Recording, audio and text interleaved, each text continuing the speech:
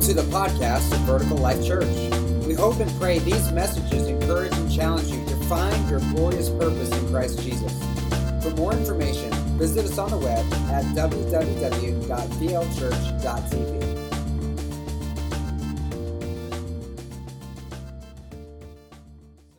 I am so excited for this new study. I know the enemy is also excited because he's been doing everything he can to dismantle what's going on this morning. Our drum set Jocelyn played wouldn't come on today, so she couldn't play, and now we're having technical difficulties and stuff. So anytime stuff is going wrong and you're under attack of the enemy, you're doing something right. Because anything that makes the devil mad makes God happy, right? And vice versa. So we're excited for what is going on today. We're going to pray real quick, and then we're going to get into it. Lord God, we just thank you for your mercy and grace. God, I thank you that you take our weakness and you pour your spirit on it. And God, you still do miraculous things. God, I thank you that your grace and mercy is oh so evident. I thank you for the words and just that last song, that your grace is so free. And because we place our faith and trust in Christ, you crown us with grace and mercy every day. You don't hold us accountable for all of our sins, God, but you crown us with love and tender mercy is what your psalm says, Lord. And so we just thank you for your love. God, we thank you for this new journey that we're going to begin looking at, God. And I just thank you for the message that you have for us each and every day to encourage us, to build us up, to strengthen us, to give us hope, to help us endure when life is difficult, when circumstances are hard, when the world seems like it's going crazier and crazier. God, you have something for us to help us to hold on, because we know that one day Jesus is going to return. Every knee will bow, every tongue will confess that Jesus Christ is the Lord of Lords and King of Kings. And God, so we just say, come quickly, Lord Jesus. Bless us here, Lord. Holy Spirit, fill this place. Give us eyes to see, ears to hear, a mind that understands, and a heart ready to believe everything that you have for us today. And all God's people said, amen and amen. So I have always been fascinated with the subject of prophecy.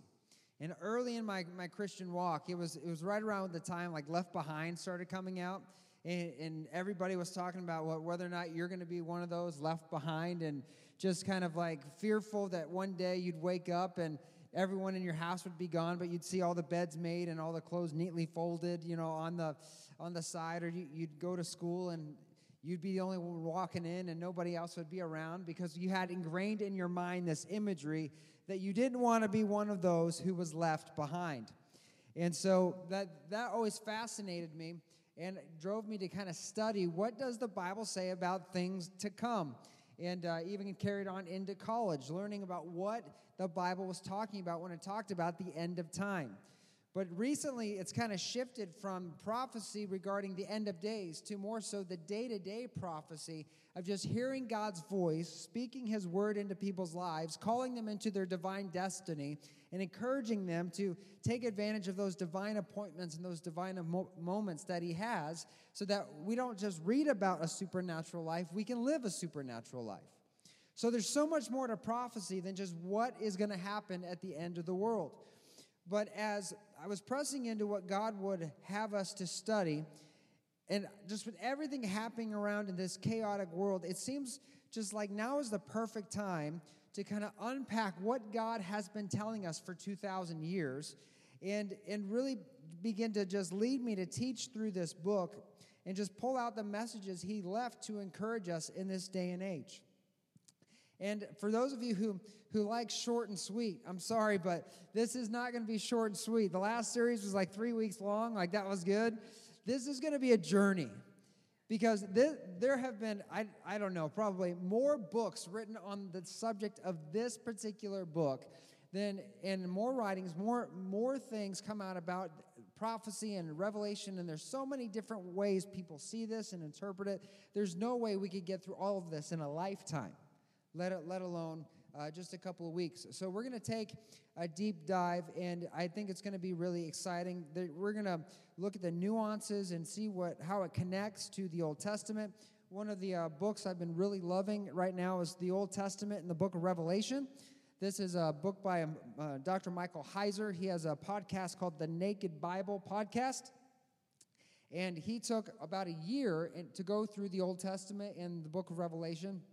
And what he did was he took all the show notes from that podcast and he typed them up into a book, and that's what this is. And it's an incredible resource, tons of stuff, tons of information. So if you're interested in the book of Revelation at all, I would highly recommend picking up that book, and I'm sure many of the quotations and such will be out of that during our study. But along this journey, I'm really asking the Lord two things. I'm asking God, what are you saying through John? When we read the text, when we read Scripture, what is it you're actually saying? And then secondly, what does that mean for us today? So we're not here to like build a timeline and say, here's how the end of the world's going to transpire. Here's what's going to happen. What we're saying is, God, you left this message about the end. What are you saying so we can understand it? And then how does it apply to me today? What can I pull from it that can encourage my faith and help me live a more God-glorifying life as I wait expectantly for Jesus Christ to return? So that's kind of our approach in this. Now, have you ever thought about this? I know many people ask this question. Do you ever wonder why Jesus never wrote a book of the Bible? Have you ever thought about that? Like, we have all these books about Jesus, and here he spent all of his time teaching and giving messages as he was walking the earth. Do you ever wonder why he didn't himself write a book? I've thought about that. Many have asked this question, and I think there might be a couple of reasons. Because back in his day, it wasn't unknown for well-known teachers to have scribes follow them around and write down the things that they would say, or they would dictate to people messages or sermons that they would write down for them and publicize in that day and age. But I think the first reason why Jesus doesn't write a gospel or didn't write a gospel or a book himself is because he is the Word of God, and he doesn't need to prove himself, or he doesn't need to get validity from us in writing a book. He is the Word. Our responsibility is to hear what he says and then to hold on to it. It's not his responsibility to make us hold on to or preserve his Word. He is the Word. The second thing, I think, is because the question's a little misleading. Because even though we don't have a gospel or a New Testament book entitled by Jesus' name like we do for others, like Peter and John and Timothy, in the books that Paul wrote, the book of Revelation is a direct transmission from Christ to John about the things that would take place in the end. In Revelation chapter 1, verses 1 and 2, this is how the book begins. And again, John receives this message from Christ through visions, through direct transmission, through oral transmission, direct dialogue. And here's how the book opens. It says, "This is a revelation from Jesus Christ, which God gave him to show his servants the events that must soon take place. He sent an angel to present this revelation to his servant John, who faithfully reported everything he saw. This is his report of the word of God and the testimony of Jesus Christ." So what we have in the book of Revelation is not just the captured teachings of Christ like we have in the Gospels, like what Matthew saw or what Matthew heard or what John saw and what John heard or Luke. I think it's important to understand that this is a direct revelation of Jesus Christ to John himself. As if Christ was speaking to John and John was writing down, taking dictation from Christ. And I think it's important we understand this because one of the reasons why Christ did this, I believe in my whole heart, is because many people have a skewed vision of what Jesus is like. They have a skewed understanding of what the Lord is like. If you think about many people today, many people view Jesus like the suffering servant. If you look at their house, what's on their wall? It's the cross. And often the figure of Jesus is on the cross. Because when we think of Christ, we think of the meek and lowly servant that came, the lamb that came to take away the sins of the world. But Jesus is so much more than the lamb. we forget that he's not just a lamb. He's not just a suffering servant. He's a conquering king. He's not just the Lamb of God who would take away the sins of the world. He's also the Lion of the tribe of Judah. And so if you only look at Christ through the lens of the Gospels, through the lens of the Lamb, you only get one side of the picture. You only get one part of the picture of Christ. And so he is not just the Lamb, he's the conquering king. He didn't just come full of grace and forgiveness to be the atonement for sin. He is also coming again, and when he comes again, it's not atonement for sin he's going to bring. It's justice and judgment on sin that he's going to bring. And so this book is not called the book of Revelation, was what we often refer to it. It's really called the book of the revelation of Jesus Christ, because it is all about revealing Christ. The word revelation means to lay bare or make naked or disclose a truth. To make something that was invisible now visible to all, to manifest. The book of Revelation is not just a book about the end times, it includes that. But the overall purpose of the book is to give us a full and complete revelation, understanding of who Jesus is, to reveal his glory to us. That's the point of the book. So this book brings everything together, the whole of Scripture, Old and New Testament, the narrative of the story, the whole of human history, past, present, and future. It all coalesces in this final epic of supernatural and apocalyptic future vision. And I want to say today up front, I know there are many different things that people talk about regarding the end times, including like things like the rapture of the church. I was listening to a podcast this week about the rapture, about end times, and the man who introduced the subject, he started off by saying, today we're going to talk about the proven doctrine of the rapture. We're going to talk about the pure doctrine of the rapture of the church, or this part of the end times. And that kind of took me by surprise, because nothing is proven when it comes to future events, because they haven't happened yet. All we have is interpretation of what we believe is in the future events. And so if somebody has to start off their teaching by saying, this is proven, this is pure, what are they doing? They're telling you that if you believe else, a different way, you're in error. It's a way to manipulate people to believe that what you're teaching is true. And I think that if you have to start a teaching off that way, it proves the weakness of your argument. Your teaching should stand on its own. It should be backed by the Scripture and not need a defense. And so I would just encourage you, anytime you're getting into end times teaching, anything talking about the end of days, if someone is telling you that this is the way, this is the only way it's can be understood, they are discounting volumes of Scripture by people with more degrees than them, greater IQ and intelligence than them, that disagree with them. So we're not here to say, here is the only way this is going to happen. We're saying, God, what are you saying?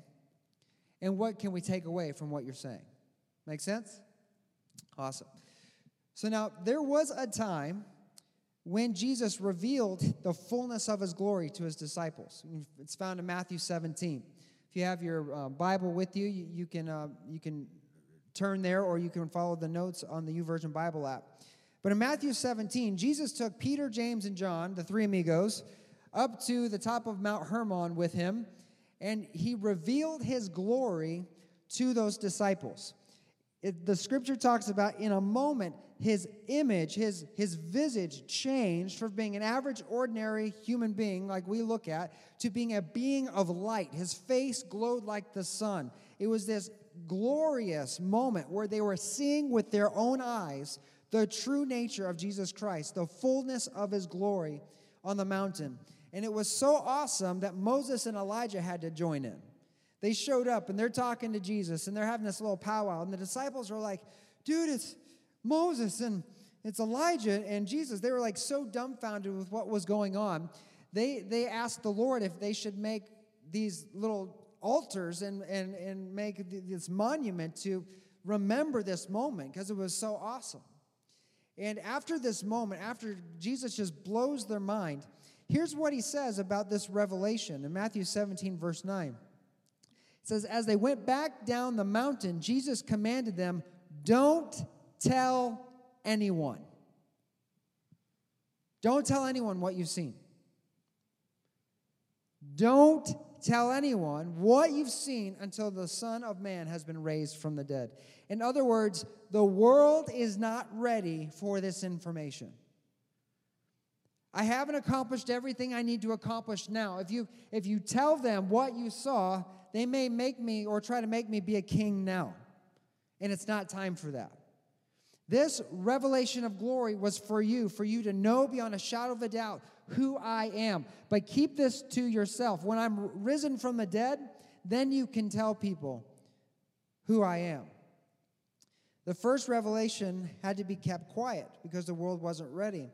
But when Jesus appears to John as he's exiled as a political prisoner on this island called Patmos, he gives him the full revelation.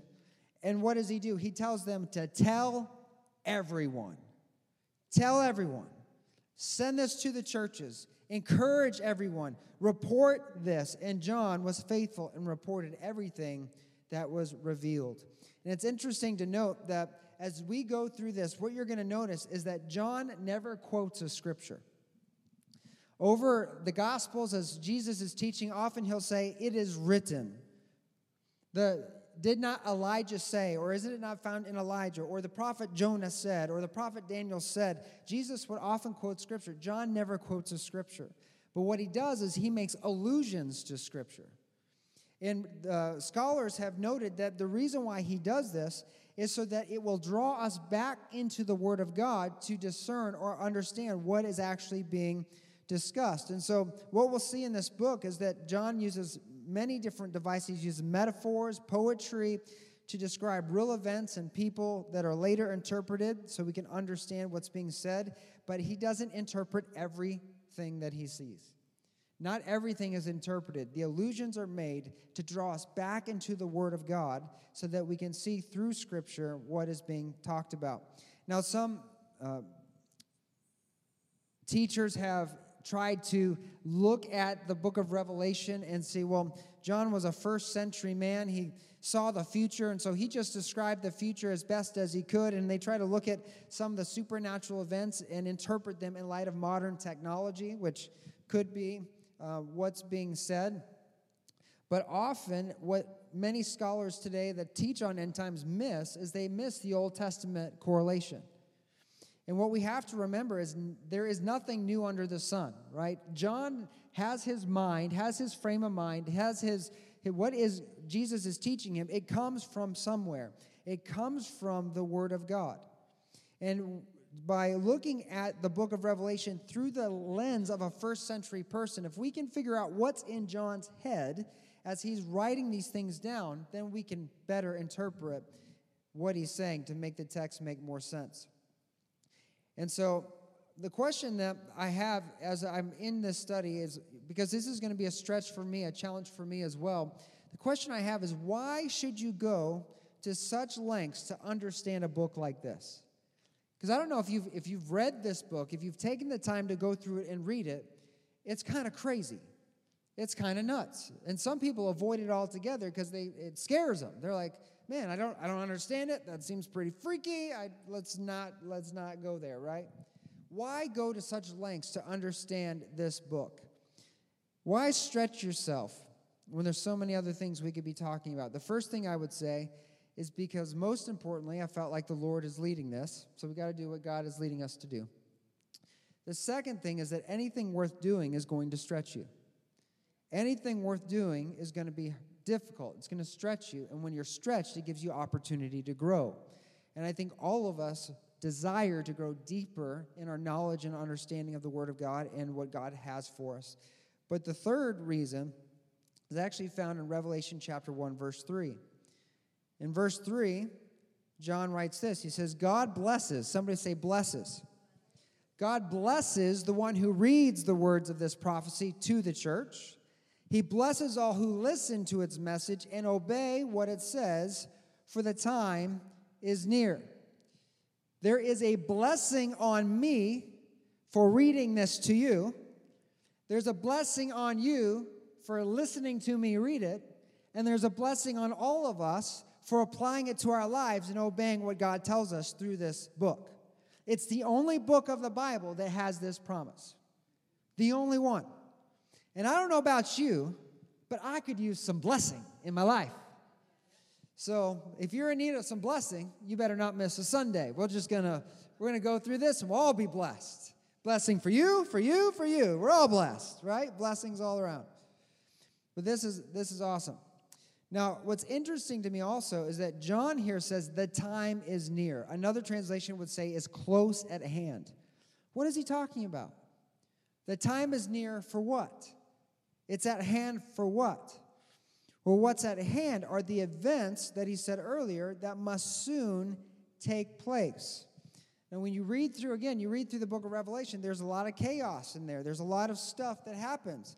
These events, both the chaos that unfolds and the return of Christ, will soon take place. Now, I don't know if Jesus gave John that or if that's kind of anecdote that he wrote prior to getting his message from Christ. But I think the word soon was not the right word. It's been 2,000 years since he's written this book. I think soon wasn't the optimum word to be used. But if you take a second to think about what he's saying and how he is correlating the truth, the first thing is that God, everything is relative to God. Everything is soon to God. Because God doesn't live in time, he lives outside of time. He created time. Peter said that a day is like 1,000 years to the Lord, and to the Lord 1,000 years is like a day.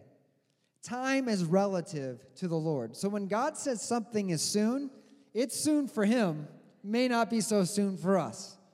So when God gives you a personal promise, hey, I'm going to do this in your life, and you get the sense that God says soon, you just be patient. That's just, we don't know how soon that's going to be. But nonetheless, God does use time, though he exists outside of time. He uses time to direct his ultimate plan across the world and for humanity. Now, Jesus told his disciples before he ascended into heaven something very important. Matthew 28:20. He tells his disciples to teach these new disciples to obey all the commands I've given you, and be sure of this, I am with you always, even to the what? Even to the end of the age. I am with you to the end of the age. The term age is a period of time. It's a measure of time. It's a unit of measure. So what's Jesus doing? He's giving us a clue as to the timing of the events that would soon take place, because he knows how long it's going to be before God is going to give the word to come and fulfill all things that are promised. Now, what's been up for debate is how long an age is. We haven't fully understood that until recent years with new discoveries. Now, there were various dating systems that were used in the ancient world. You had the Babylonian calendar, the Roman calendar, you had the Hellenistic calendar, you had all these ancient calendars that were around. Matter of fact, the Sumerian calendar was really popular. I think people, if you remember 2012, what was supposed to happen in 2012? The world was supposed to come to an end, right? Because the Sumerians said that in 2012, or the Mayans said in 2012, the world was going to come to an end. So there have been all these calendars that have been around forever, but there was a calendar from a specific group of people that were known historically for being incredibly accurate prophets. So much so that Flavius Josephus, a Jewish historian, even noted that they were known for being accurate prophets. That was what was known about this group of people. They were the third group at the time of Christ, a Jewish sect called the Essenes. In the Bible, we read about the Pharisees and the Sadducees. Well, the ones we don't read about, they're referred to as the Way, they were called the Essenes. They're the ones that maintained the library at Qumran where they found the Dead Sea Scrolls. And what we have discovered since the discovery of the Dead Sea Scrolls is not only were they accurate prophets, matter of fact, according to their calendar, they accurately prophesied hundreds of years before Jesus came that he would have died in 32 AD. They are incredibly accurate prophets. They have a track record that's beyond me. Like, if you want to do an awesome study, look at what the Essenes and what's being found about the Essenes in the Dead Sea Scrolls. But according to Josh Peck and Ken Johnson, they've done extensive work deciphering their calendar and making it palatable for us who don't have time to invest in all of that. They put together this website, and I pulled this information right off the website. And the Essenes basically broke down all of human history into ages. And we have a chart we'll put up here on the screen. Go to the next one. So this is the timeline of human history according to the Essenes. They believe that from year 1 to 2000 was the first age. Their ages are 2,000 years in expanse. So every age of the Essenes was 2,000 years. The last 50 years of every 2,000-year period was called a Jubilee period. It was the transitional period between the last age and the next age. So year 1 to 2000, or 3925 BC to 1925 BC, was the first age called the Age of Creation. The second age, or the Age of Torah, this was the time of Abraham and Moses. It was year 2001 to 4000, or 1926 BC to AD 75. What happened in AD 75? That was the destruction of the temple in Israel. It signified the end of the age of Torah. No temple, no law. Right? Jesus died. He prophesied the temple would be destroyed. The veil was torn. And now we enter into the new age. And what is that age? It's the age of grace. From 4001 to 6,000 years of human history, which for us would be AD 75 to the year 2075. And then, of course, the last age would be the age of the kingdom. Interesting enough, it's only 1,000 years in length, which is the length of time we're told in the book of Revelation we would reign with Christ on earth for 1,000 years. And so this is their calendar.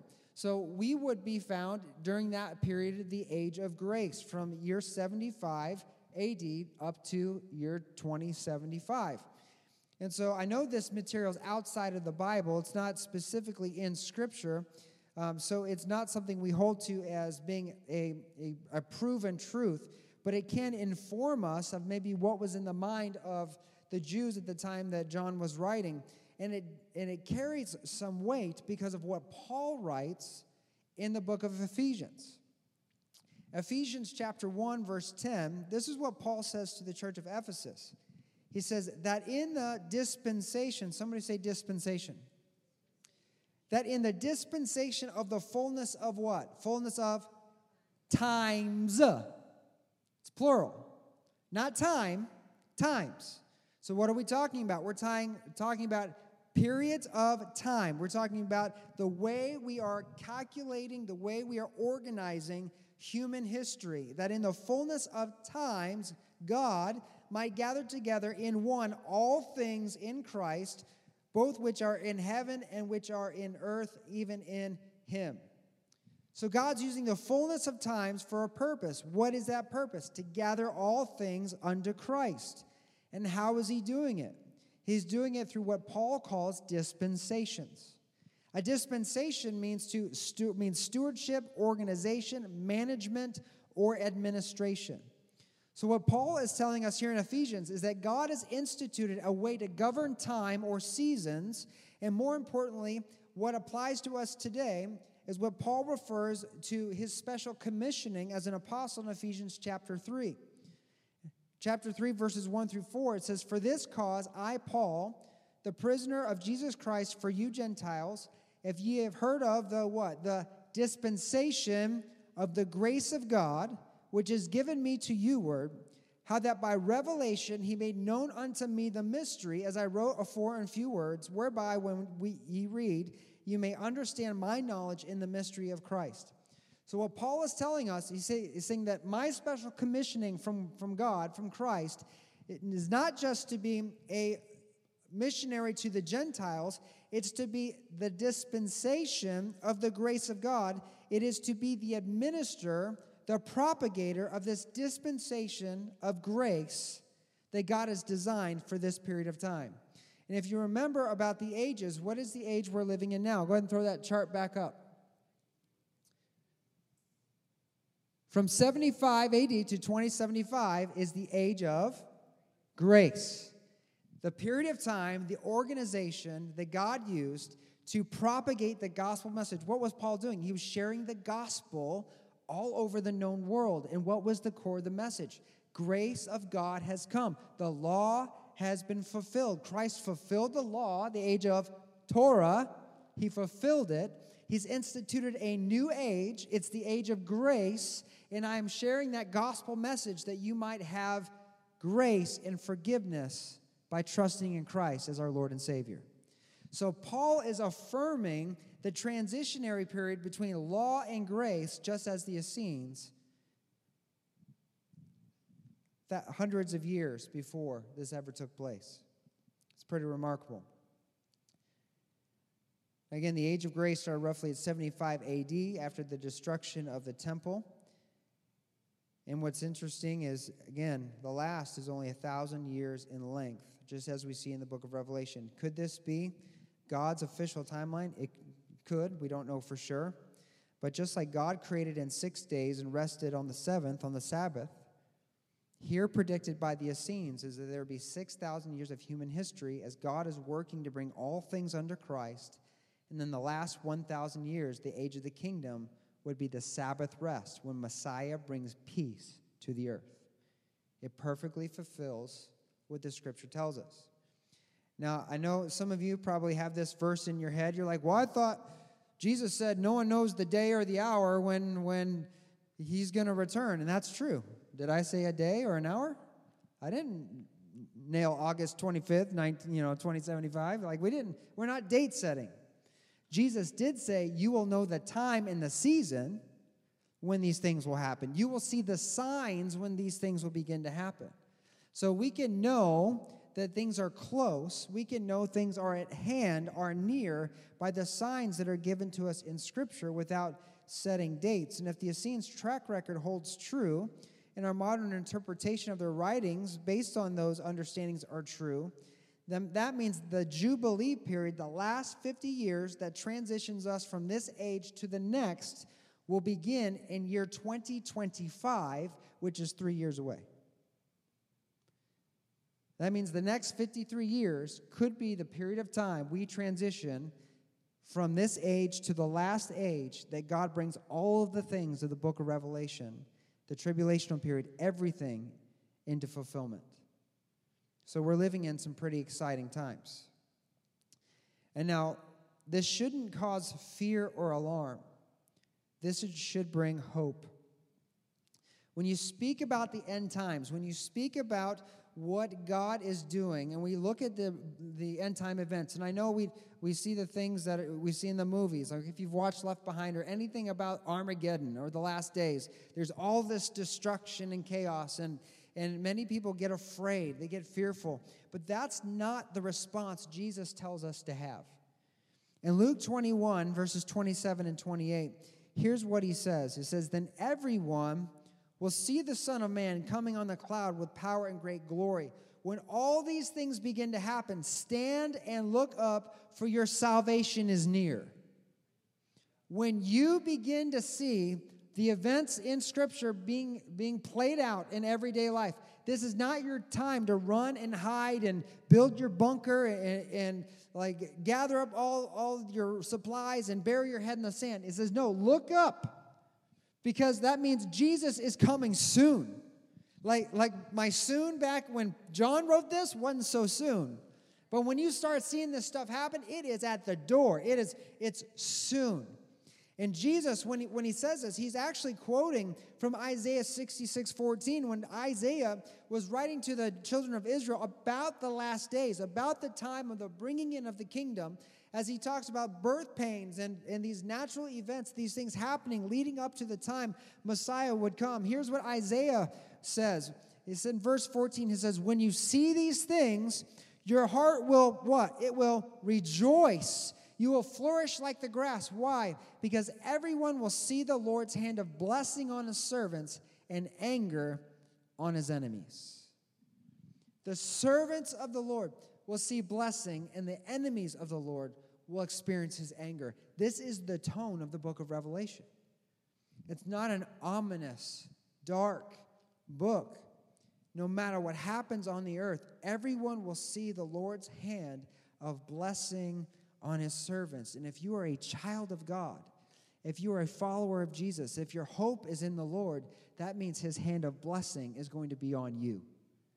Which is why blessed are those who read the words of this prophecy and obey what it says. There's a blessing on you because the time of the end isn't fearful for us. It's exciting because of what is to come for us. So that is the introduction. We're going to focus the rest of our time on one singular verse in the book of Revelation. If you have your Bible, you can turn to Revelation chapter 1. And it's important that we focus here because it sets the tone for the rest of the chapter and on in the rest of the book. Because so much is being signaled here by John to these early Christians. In Revelation chapter 1, verse 4, here's what John begins to write. He says, "This letter is from John to the 7 churches in the province of Asia." Right now, he is writing to 7 literal churches that actually existed in what's now modern-day Turkey. These are real believers. At the time, John is writing this book. And he begins by greeting these believers in his book this way. He says, "Grace and peace." Somebody say grace and peace. Grace and peace. I think that's a great way to start off a greeting because I need grace in this age of grace, and I really would love peace in the day of chaos, right? So grace and peace to you from the one who is, who always was, and who is yet or still to come. Now, you and I, we don't have the luxury of being someone like John who grew up in a day that ancient languages are normal, everyday vernacular or speech. I don't know anyone in here that knows ancient Greek or ancient Hebrew just naturally, right? So we are reading English translations of ancient languages, which means there are nuances in the text, in the writing, that we completely miss because we don't have that same mindset. But what scholars do, and I appreciate these scholars who have spent years of their lives digging into these things and bringing it out for us because it enables us to see stuff we wouldn't otherwise been able to see. But John here, he doesn't use the normal Christian greeting that you see elsewhere in Christian writing when the apostles were writing letters to the church and even extra biblical writings. This is not a normal or usual greeting. We would see a normal greeting using grace and peace would be connected to our Father, or grace and peace from the Father through Jesus Christ would be a normal greeting. We see this in Colossians chapter 1, verse 2. Quickly, Paul just says, "Writing to God's holy people in the city of Colossae, who are faithful brothers and sisters in Christ, may God our Father give you grace and peace." This was the common greeting that the writers of the New Testament and the Christian fathers would use when they would greet one another in their letters. But John doesn't use this greeting. Instead, John modifies it and uses a very peculiar name or title for God that isn't used anywhere else in all of Christian literature. This is the first time, the first place this title is used for God in all of the Bible and in all of Christian literature. We don't have it listed anywhere else. He refers to God as the one who is, who was, and who is yet to come. And why this is peculiar, most notably, is because of the Greek words that are translated as the first part, the God who is. Somebody say the God who is. So the first part of that phrase, the God who is, it's translated from the Greek, and these are the words hoon. Now, why this is weird is because there is a grammatical error in this. He doesn't use proper Greek when he writes these words out. And why that's weird is because he uses proper Greek everywhere else, which tells scholars that he understands how to write Greek properly. It's not benign or unknown to him how to write well, that he's just a bad, writer. No, he's a great writer. But whenever he makes a mistake, they have discovered that it's signaling something. It is to draw your mind or your attention elsewhere so that you can see actually the messaging that he's trying to convey when he makes a mistake. They're intentional mistakes. In the ancient times, the Greeks became the dominant culture in the ancient world. So much so that even in Israel, many of the Jewish people were actually speaking Greek and not their native language, Hebrew. Or they could speak it, they just couldn't read it. Have you ever met somebody like that? Like grew up in a Spanish home, they could speak Spanish, but they couldn't read it because they learned it orally and not with writing. This was very common. And so many of them could read and speak Greek and not Hebrew. And so what the Hebrew scholars did is they translated the Old Testament into Greek, and that's what's called the Greek Septuagint. The Septuagint is the Greek version of the Old Testament. In the Old Testament, there is a place where the same two words, ho-on, are misspelled in the same way. And so whenever the readers of the New Testament would read that in the book of Revelation, that would signal them, hey, where have I seen that before? Where have I seen this mistake, or have I seen this written this way before? And it takes them back to Exodus chapter 3, verse 14. Out of all of the 300 plus quotations of the Old Testament and the New Testament, 2/3 of them actually come out of the Greek Septuagint. So it was very common for the New Testament writers, of our church fathers, to be quoting from the Greek version of the Old Testament. And so when they read this, they're like, oh, I remember where that was listed. That was listed back in Exodus chapter 3, verse 14. This is the moment where the burning bush is on fire, and God is calling Moses to lead his people out of Egypt and into the promised land. And Moses, as he's getting this charge by God, he's freaking out. He's like, what if they don't believe me? What if I go down there and say, God said, you guys need to come with me? And they're like, well, what God sent you? Who am I supposed to tell them sent me to you to lead you out of Egypt? And here's what God says in Exodus 3:14. It says, God replied to Moses, I am who I am. Say this to the people of Israel, I am has sent me to you. Somebody say, I am. I am is the most holy name for God. This is Yod, He, Vav, He, or Yahweh. This is the Tetragrammaton. This is what they call it in university studies. It is the most holy name for God. It is only comprised of 4 vowels. Now, in describing this name to Moses, God is telling Moses, when you tell the people of Israel that I am has sent you, he's basically saying, you tell them, I am who I am. There's no way to describe me that's adequate. I just am. Anything you would try to describe would fall short. I am. If you literally translate that into English, it literally means I exist to exist, or I am, or I is. The God who is. So when John starts off this from the God who is, who was, and is yet to come, when he uses ho-on, it's referring back to this moment where God called Moses and he says, tell them the God who is sent me to you. He's using this way to translate the divine name to hearken readers back to the first revelation of the God who is to the Jewish people as God is getting ready to unveil another revelation. He's getting our attention to understand that when God called Moses to reveal that salvation was coming to the people, they would come out of tribulation and into the promises of God, John is referring us in this simple grammatical mistake to realize that God is getting ready to bring his own children out of a tribulation and into the promised land. And who is it that's going to do it? It's the God who is. And John doesn't stop there. He doesn't just stop with ho-on. He goes on to write who is, who was, and is yet to come.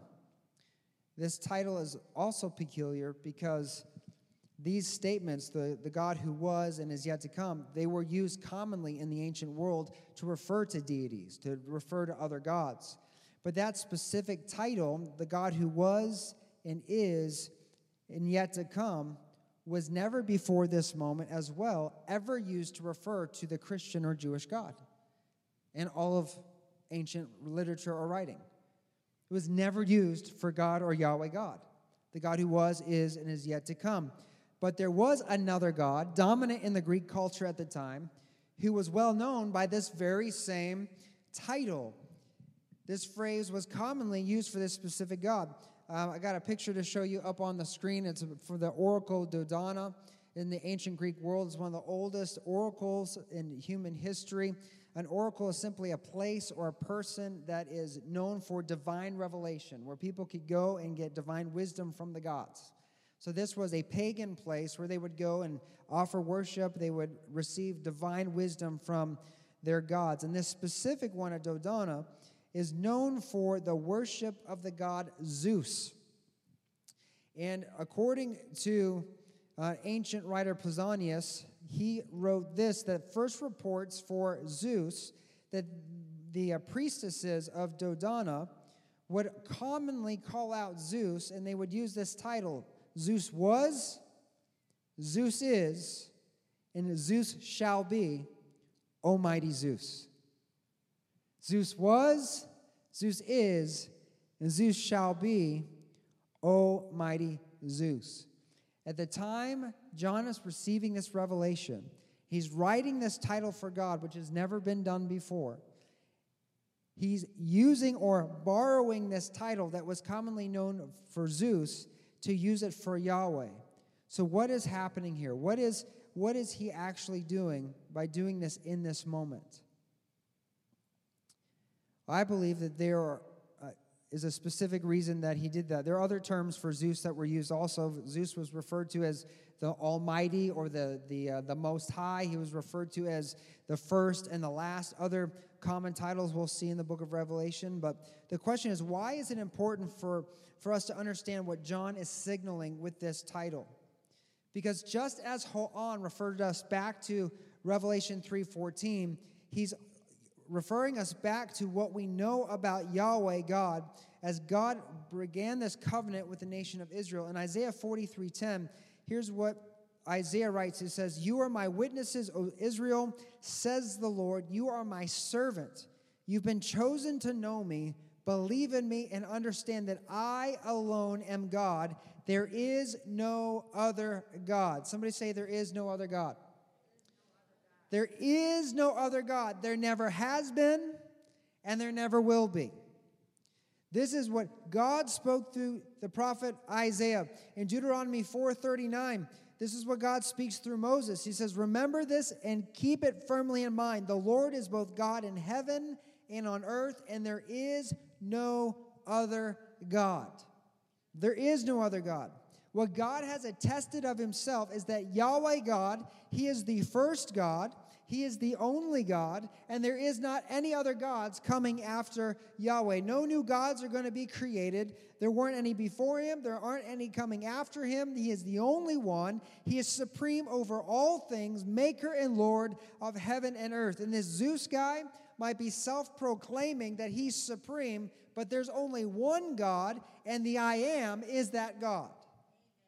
The Ho'an, the one who is the one and only God. And so what he's doing here is he's signaling that in this moment, by using this title for Zeus, he's saying, beloved, you have to make a choice. You have to make a choice between Yahweh and Zeus. And it's an important decision because continuing on in the book, we're going to see that the identity of Zeus is revealed when he writes a letter to the church of Smyrna. The Lord writes this letter through John to the church of Smyrna in Revelation 2:9. He says, "I know your suffering and your poverty, but you are rich. I know the blasphemy of those opposing you. They say they're Jews, but they're not, and their synagogue belongs to who? Their synagogue belongs to Satan." These people opposing the Christians in Smyrna, either they were of Jewish descent and they didn't believe in Christ, or they weren't Jewish and they were pretending to be Jews. Either way, they weren't authentic people of God. Their synagogue belonged to Satan. The place where they worshiped, the place where they dedicated themselves belonged to Satan. In the city of Smyrna, on Mount Pagus, was a temple to the god Zeus. Zeus and Satan are one and the same. Satan has many titles. Matter of fact, the term Satan isn't even his name. It's a description. It means the accuser. This deity, the enemy of God, goes by many names. He has taken many forms in the ancient world. And here, Jesus reveals the identity of who this Satan character is. It's the same power behind Zeus. So just as the Jewish believers would have known Ho'on referred them back to Yahweh, the Greek Christians of the day and time would have known this title, who is, who was, and is yet to come, referred to Zeus, and likewise the chief opposition to Yahweh God in all the world. This is the chief opposition to God. 2 Corinthians 4:4 says, Satan, who's the god of this world. Somebody say the god of this world. Satan is the god of this world. He's blinded the minds of those who don't believe. They're unable to see the glorious light of the good news. They don't understand this message. What Satan has done, he's blinded people from the revelation of who Christ is.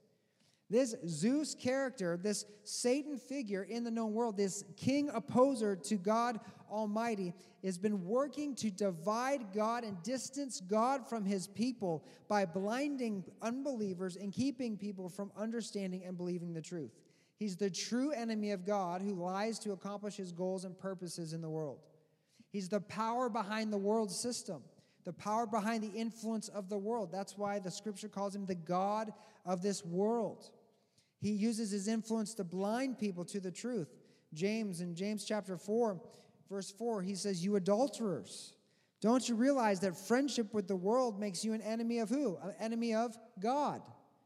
I say it again, if you want to be a friend of the world, you make yourself an enemy of God. What is James saying? He's saying you can't play both sides. You either pledge your allegiance to Yahweh, you give your heart to Jesus, or you let your heart chase after the world. You can't please both God and the world. You can't have two masters. So that's what spiritual adultery is. It's saying you believe in Christ, say you're dedicated and committed to Christ, but yet your heart is fleeing after and being unfaithful to the things of this world and the influence of the God of the world. So by calling us back to the burning bush moment, to think about what God has said about himself, that he is the God who is, and then applying this title for Zeus to Yahweh, John is signaling to us that there is a battle about to go down. A battle of epic supernatural proportions, just like what happened in Egypt when God stood toe-to-toe against the gods of Egypt and they crumbled beneath his feet. God is getting ready to wage a world war against the God of this world. And John is calling you to choose a side, just like Joshua did in Joshua 24:15. He said, if you refuse to serve the Lord, then choose today whom you will serve. Would you prefer the gods of your ancestors served beyond the Euphrates? Or will it be the gods of the Amorites and those whose land you now live? But as for me and my family, we'll serve the Lord. John is signaling to us there is a choice. It's either God or this world. Satan is a poser. This god of thunder is trying to steal God's thunder. He's tried to raise his throne above God's throne and steal worship from God by manipulating and twisting the truth.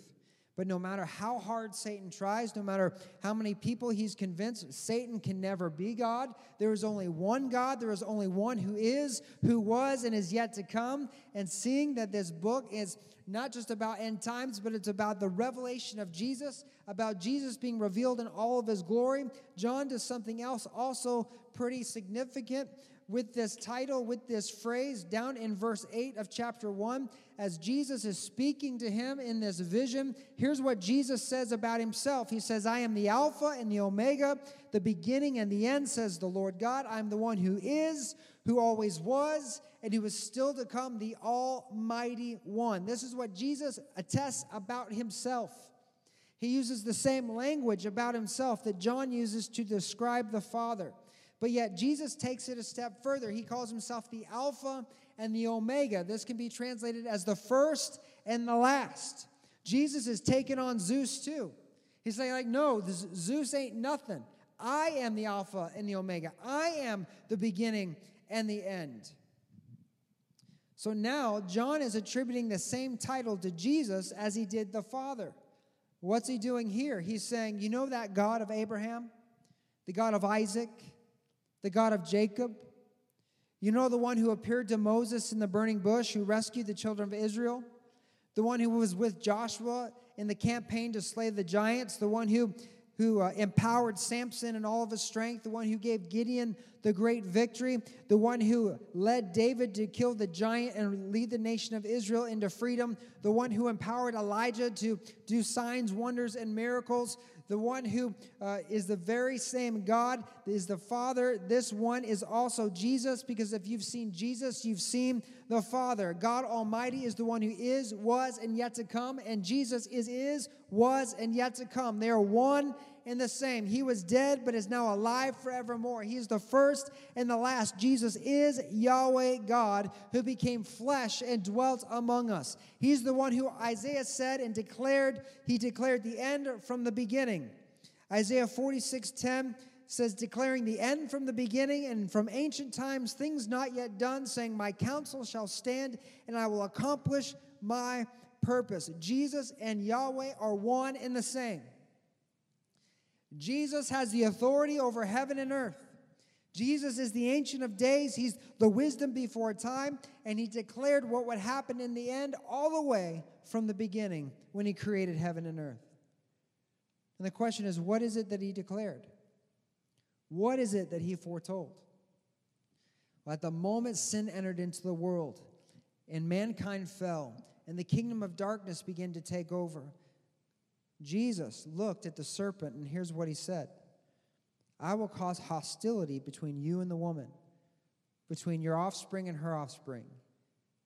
He will strike your head, but you will strike his heel. In other words, you're going to slow him down, but he's going to crush you. You're going to slow him down, but he's going to utterly defeat you. The prophecy, the beginning of the end, is the final confrontation, the final war between heaven and hell, where the powers of darkness will come against the Son of Man, who is the Son of God. But the powers of darkness will be completely and utterly destroyed. And Jesus will be revealed in ultimate victory. And when's it going to happen? It's going to happen during a time of distress on the earth, when all hope seems lost and the enemy seems to have the upper hand. It is then that sudden destruction will come upon them. And the one true God, who rightfully adorns the title of the one who is and was and yet to come, will be victorious. I like what Michael Heiser writes in his book. He says, John wants the readers to know that God, the God of Moses, the God of Israel, the one who is and was and is coming, will deliver believers under persecution as he delivered the remnant of Israel in the past. And more than that, this same God became a man in Jesus Christ. He is also the first and the last who died but yet lives. He has the keys to everlasting life and death, and that one is on the side of believers.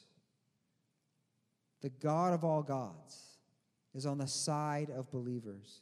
He's coming to deliver believers, to give us grace and peace, favor and blessing, while bringing judgment and wrath on his enemies. And John is signaling through these opening words, beloved, comfort is coming. Comfort is coming. In John 16:33, Jesus said, I've told you all this that you may have peace in me. Here on earth you may have many trials and sorrows, but take heart, because I have overcome the world. The day is coming when our salvation will come riding on the clouds. The same power that raised Jesus from the dead will raise us. We'll pass from death to life.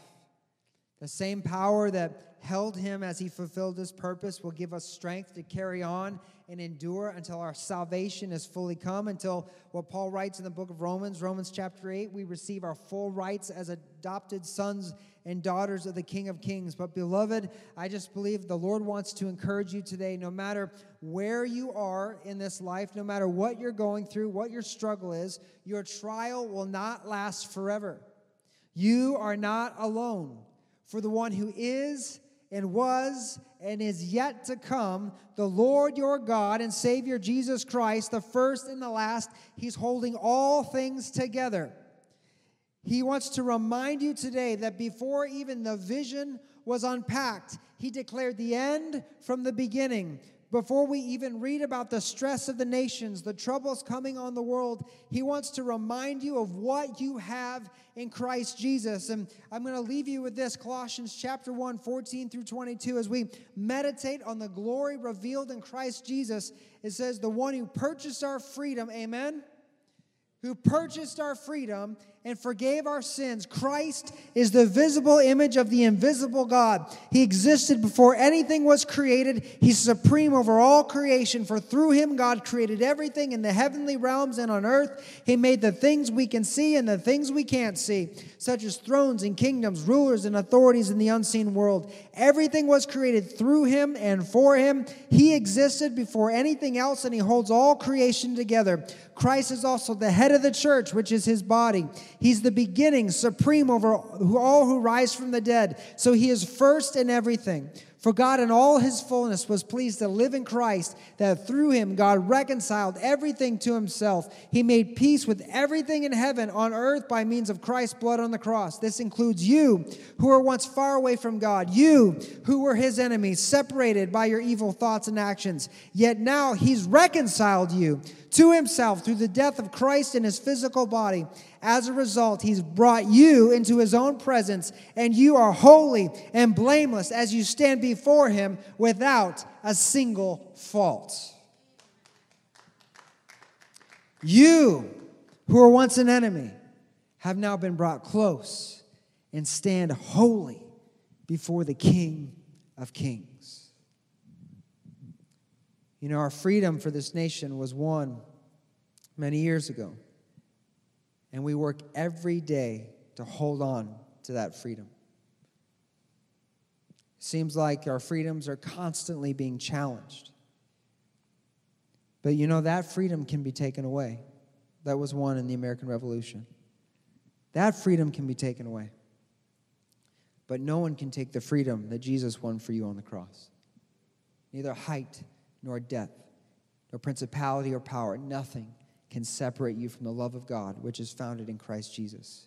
Right now, where you stand is in the presence of the Lord, blameless, without a single fault. No matter what you endure in this life, when you see Jesus, when you stand before Him, it's not for condemnation or for rebuke. It's for comfort and reward. Oh, what a blessed day that will be when we see Him face to face. Let's bow our heads and let's close our eyes as the prayer music begins to play.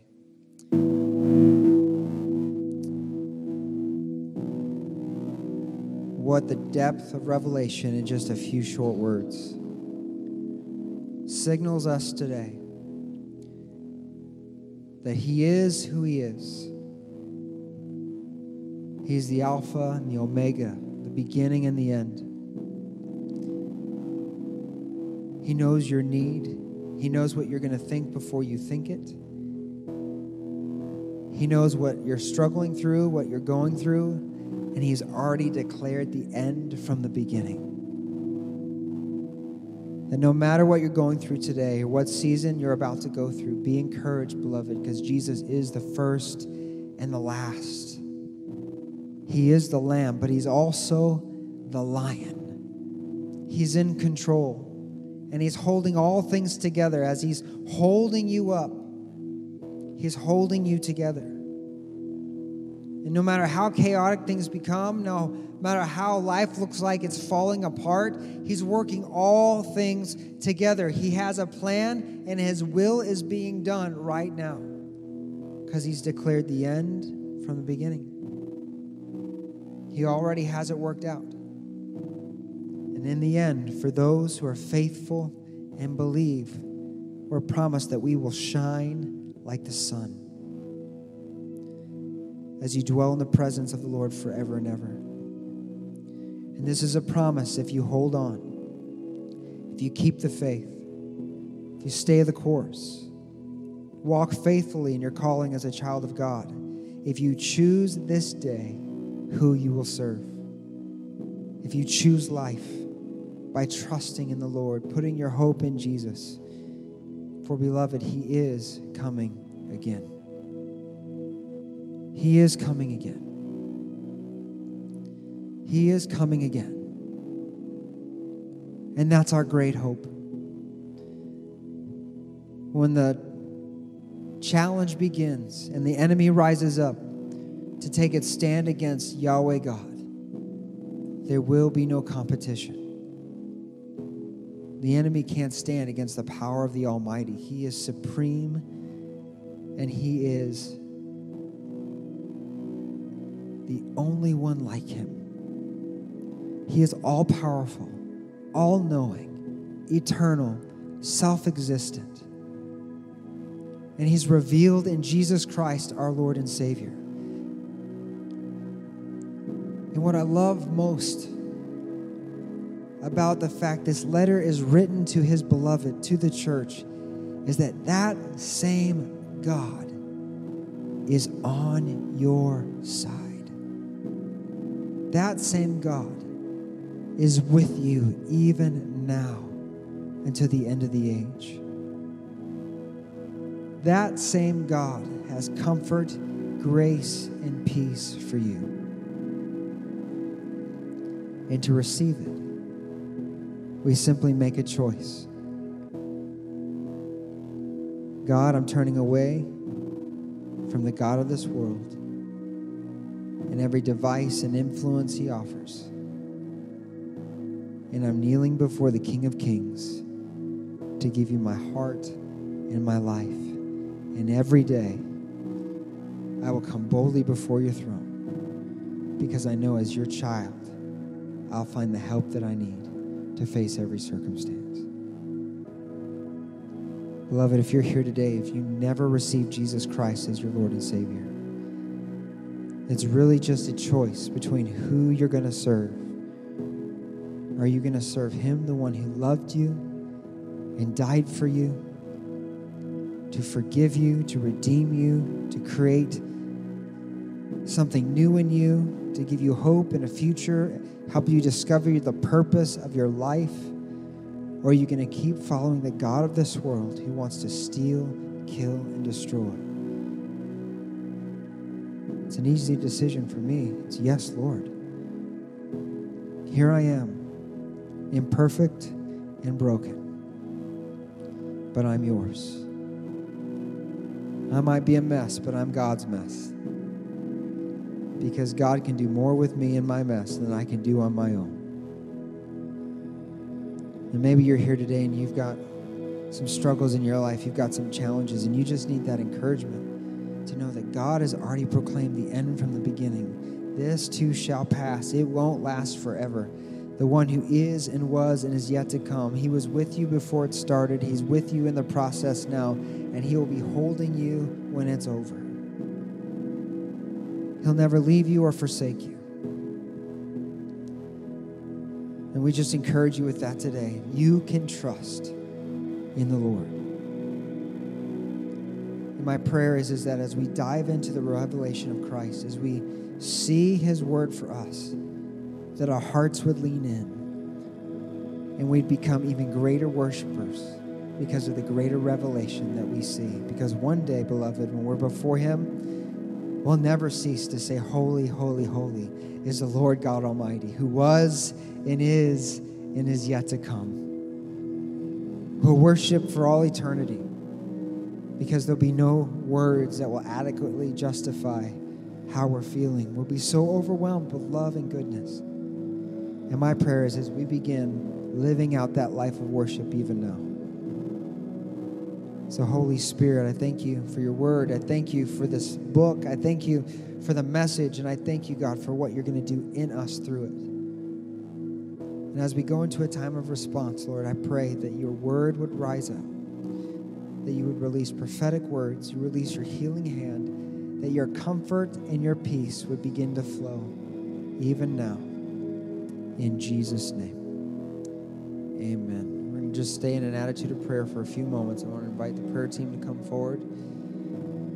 If God has been speaking to you, if there's some stuff you're going through and you'd love to receive prayer, we invite you to come down to the front and receive prayer. If you've got pain in your body or dealing with illness or sickness, we believe God heals. We believe there's power in the name of Jesus. You can come and receive prayers for healing. Or whatever God is speaking to your life, you come for the next few moments.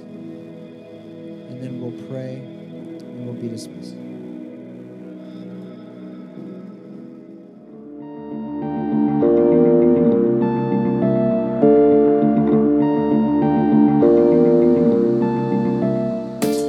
From all of us at Vertical Life Church, we want to say thank you for listening. If this ministry has blessed you in any way, please consider making a tax-deductible donation to www.blchurch.tv/give. Thank you, and God bless.